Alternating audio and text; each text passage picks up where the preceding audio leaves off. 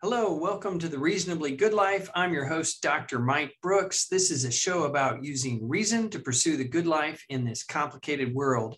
We are on episode 6, which is Are Facebook and Instagram as bad for teens as we fear?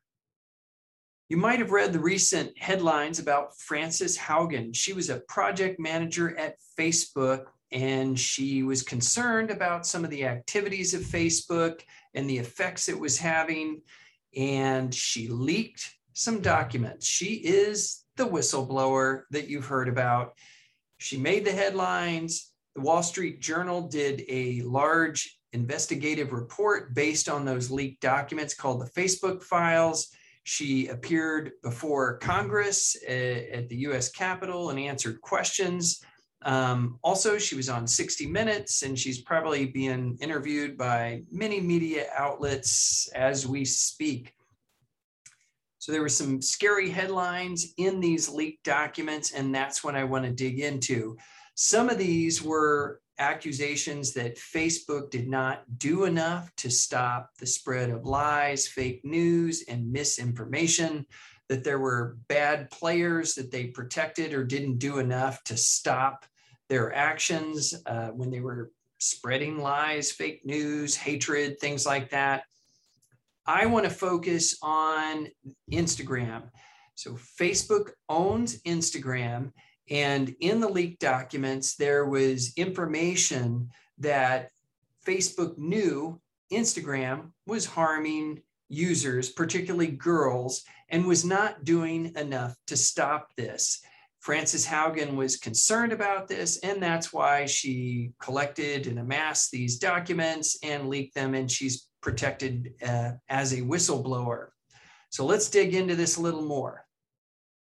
Now, I've been writing and presenting about the effects of screens on kids, teens, adults for many years now. I did my dissertation research on the effect of video game violence on kids. I am the author of Tech Generation, Raising Balanced Kids in a Hyper-Connected World with my good friend and co-author, Dr. John Lasser. I've been presenting on this all around the country for many years now. I've got upcoming presentations on this topic, and now it's on the front burner once again because of the headlines about these leaked documents. Also, my wife and I have 3 boys, ages 18, 14, and 10. So we've been navigating screen time challenges ourselves for many years now. You notice they're all boys. If my wife and I had girls, I would have some extra concerns about the effects of social media, but my kids are not really into social media. It's the video games that's the bigger challenge for my wife and I.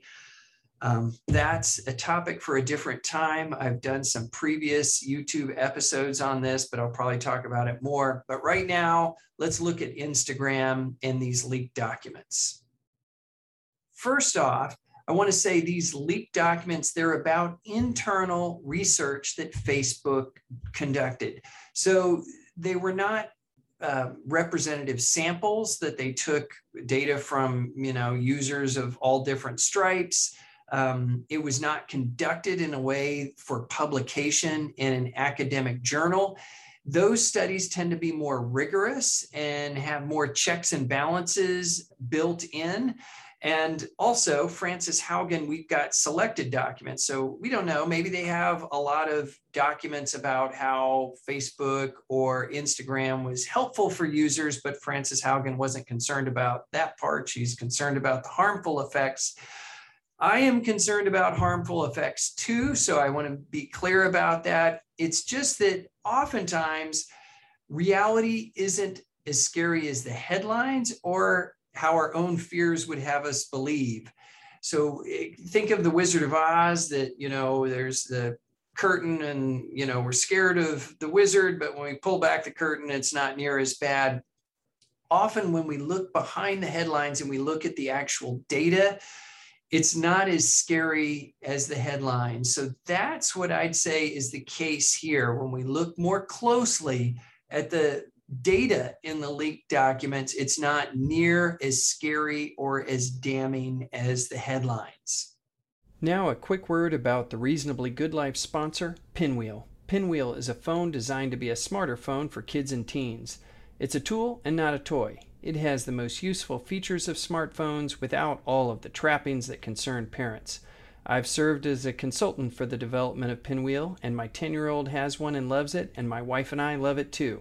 If you go to pinwheel.com and order a phone, you can get a 10% discount by using this code, Brooks10. That's spelled out T-E-N, and it's all one word, Brooks10. Now, back to the Reasonably Good Life. The research conducted internally was based mainly on self-reports of teens. So they did not use objective measures of well-being. They just were asking the teens of, how did this make you feel? Did this make you feel worse? Some of the questions were like leading the witness. Did using Instagram make you feel worse about your body is kind of a leading question, right?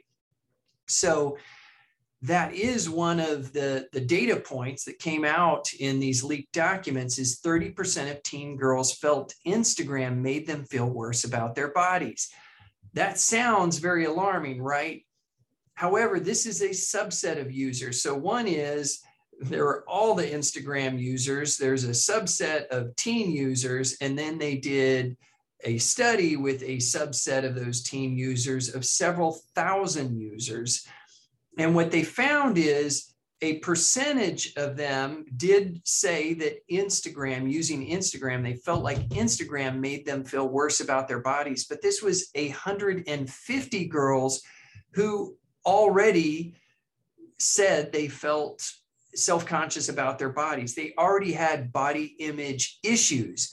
So the girls who already said they had body image issues, those are the ones who said that they felt like Instagram made them feel worse about their bodies. So this is a subset of users and not 30% of all Instagram users. Also, what was reported that seemed very scary is 6% of US and 13% of UK users blamed Instagram for having suicidal thoughts. Yikes, that's very scary. However, the number was 16 users out of 2,500 users reported that it increased, that they blamed Instagram for having suicidal thoughts. 16 of 2,500. So that's just over half of 1% of users, not as high as it's showing in the media. So the way they sliced and diced the statistics, they ended up reporting a figure that was a lot higher than the actual figure. The headline, again, is scarier than the actual data. Now, I don't want to sweep that under the rug at all, because I'm sure that a certain percentage of users, it could have a negative effect, but it isn't near as scary as the initial reports when you look behind the curtain. What does the research show? When we look at, there's been, hundreds of studies now on the effects of screens, maybe thousands, on kids and teens. What does the research show? So when we look at that research, some of the earlier studies seem to indicate that screens were having a fairly negative impact on young people, but those research studies were mostly correlational. They weren't always very well designed.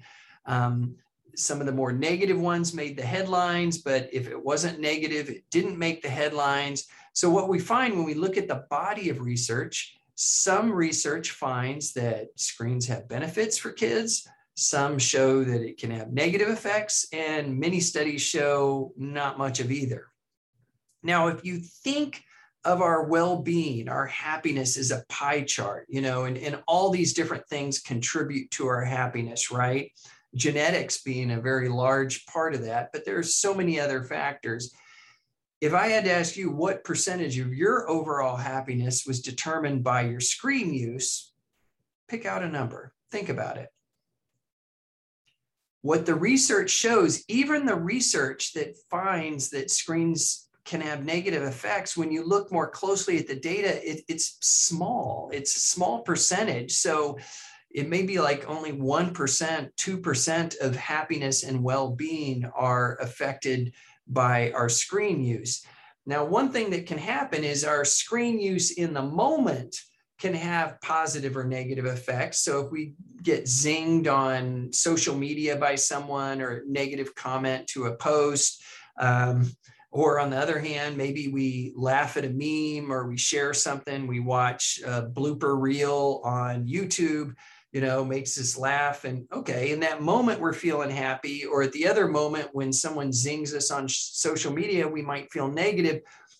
So it could be true that we feel those feelings at the time and it doesn't affect our overall well-being. Just like a great movie you saw last week or a great dinner you had doesn't affect your well-being all that much overall, like probably zero for if it's been a week. And the same with screens is if you look at the overall effect on well-being for most users, it has very little effect, positive or negative.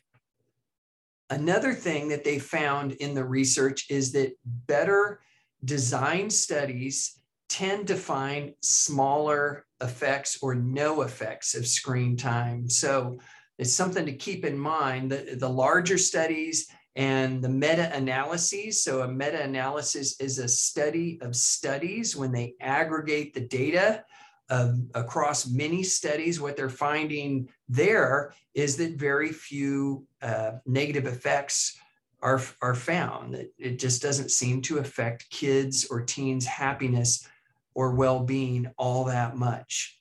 Let's take a look at some findings from some very large, big, and recent studies of how screens are affecting well-being. There was a 2021 Common Sense Media and Hope Lab report in which researchers Vicki Rideout and her colleagues found, and this was a survey, so self-reported, kind of like the Facebook data, but notice the contrast in the findings from this with thousands of users. This is what they found. Young people are far more likely to say that using social media makes them feel better rather than worse when they're depressed, stressed, or anxious. And that rate has gone up substantially since 2018. What? That's very different than those leaked Facebook documents. How could that be?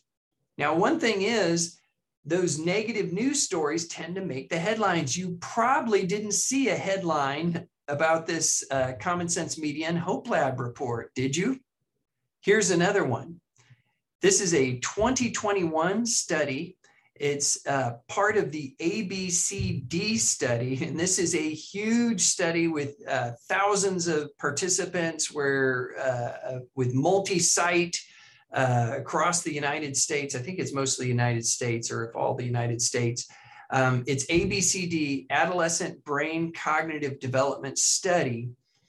And this was with almost 12,000 9 to 10-year-olds. Now, I know it's not teenagers, but this is a huge study and it's very rigorous, like best of the best methodology that they're looking at this. And here's what they concluded.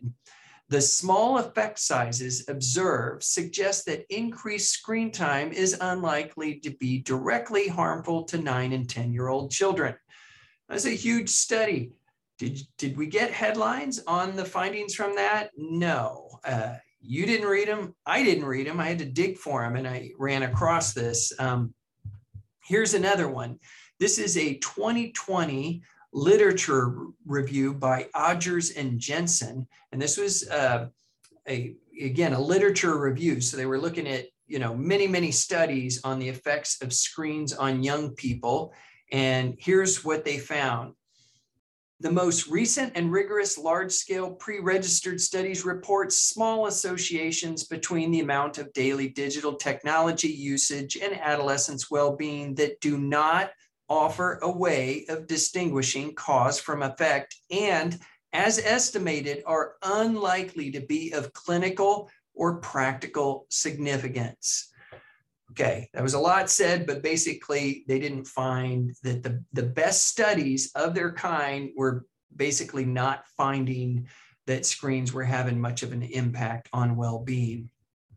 Here are the results of a recent meta-analysis. It's from 2021 by Dr. Christopher J. Ferguson. He's a psychology professor at Stetson University.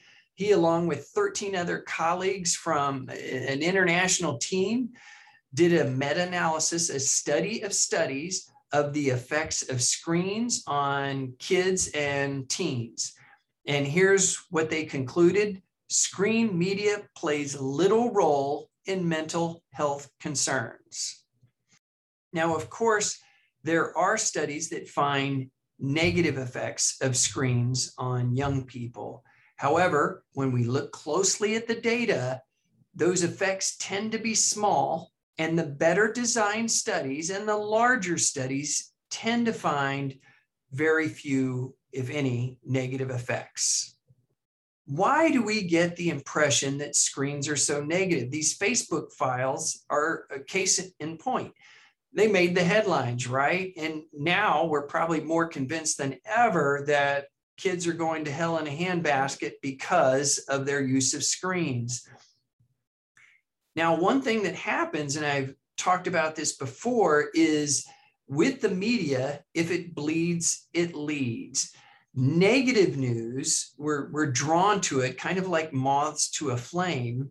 And this is that negativity bias that I spoke of. We're drawn to negative news over positive news. So the media puts the headline negative news, it gets more eyeballs, more attention, more clicks, and of course, more ad revenue.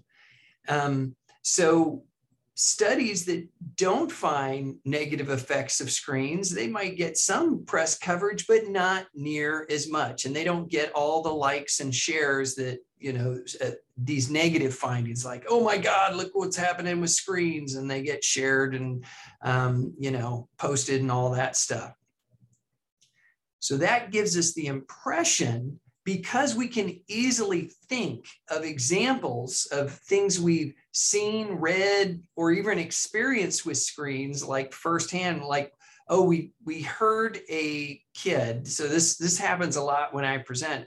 We often think anecdotally. We come up with these examples of, oh, well, I know screens can cause a lot of harm because I know this girl, she was a straight A student and she wasn't on Instagram or anything, but once she got on it, her grades went down. She started taking all these selfies and posting them. And then she was getting all concerned about the likes and the comments. And she started posting risque photos and nudes. And then she started cutting herself and she got very depressed. She was failing all her classes. Her mom had to pull her out of school and she ended up in a residential treatment center. So those stories get spread. The stories that a student got cyberbullied and they committed suicide, those make the headlines. Now, those things do happen. So it is scary and it is worrisome. And this is the weird part. When you aggregate the data, you don't see a pervasive negative effect of screens. Yet the headlines tell us they are negative. And these anecdotal stories also say they're negative. How could this be? It's both and. These things can coexist. In general, most kids and teens are not significantly affected by their screen use, positive or negative. And there are subgroups out there who are more negatively affected by screens, and some could be substantially so. For instance, cyberbullying does cause negative effects. So if a kid is experiencing a lot of cyberbullying, they are likely to get depressed and anxious and maybe even suicidal. It's a sad thing that happens. However, those stories make the headlines. What doesn't make the headlines is a story that a kid was feeling depressed and they posted some things about it, and their friends reached out to them, and it really helped them through a dark time. Those stories are happening too, but they don't get our attention. They don't make the headlines as much. There are stories of kids who were suicidal and posted about it, and someone came to their aid and basically saved them from committing suicide. But again, those don't make the headlines. So what you have is some kids may benefit from screens a lot. Some kids, subgroups, they fare worse from their screen use. When you aggregate it all, those sort of cancel each other out. And then you have a large middle group of kids that mostly don't get affected one way or the other too much by their screen use in the long run. I hope that makes sense, because I do not want to give you the impression I don't care about screens. I cared enough to write a book on it, and I'm still concerned. However, we can't run around like the sky is falling. Our level of concern about screens should match the level of threat. And for most kids, we cannot think that the average kid who's kind of happy-go-lucky is going to start using screens or play Fortnite or whatever, get a smartphone, and they're just going to go down the tubes. That is not what happens for the typical user. The takeaway in all this is that for most kids, screens are not having a significant negative impact on their well-being, in positive or negative. There are subgroups who might be more affected. Now, this is the thing that researchers need to tease out. We need to understand the nuance of how screens are affecting us, because for those subgroups of kids who might be negatively affected by screens, like a depressed girl who has body image issues, indeed might be likely to have a negative experience from Instagram and make her more self-conscious and more depressed. We need to understand that better. Facebook, I am calling you out. Facebook, you have the tools at your disposal. You have the people, the money, the resources, the expertise to delve into this in a more empirical fashion. And what you need to do is partner with academics so that the two of you can come together and understand this better, because we really need to understand is how can we get the most out of our screens? I think screens can be wonderful and they can bring out the good in us. However, there is a dark side, and we've seen it play out. And I'm worried about many uses of the screen, especially, and I'll tackle this in the next episode, the spread of fake news, lies, and conspiracy theories. But I think if Facebook could partner with academics, we could have a much better understanding of how screens are affecting us and capitalize on more of the positives, and we could start to minimize some of those negatives that are indeed out there. Well, that wraps up this episode of The Reasonably Good Life. I've been your host, Dr. Mike Brooks. Be curious, be flexible, be kind, and for goodness sakes, be reasonable. And I hope to see you at my next episode. Hey, thanks again for joining me today. I want to give a special shout out to Eric Kenow and Patrick Kennedy for their help with both the podcast and YouTube versions of The Reasonably Good Life. If you enjoyed this episode, I always appreciate follows, likes, and shares. Also, if you want to follow me, my website is www.drmikebrooks.com. For Instagram and Twitter, I am at Dr. Mike Brooks. For Facebook, it's Dr. Mike Brooks - The Reasonably Good Life. And for email, you can contact me at contact@reasonablygoodlife.com. Thanks again, and I hope to see you next time.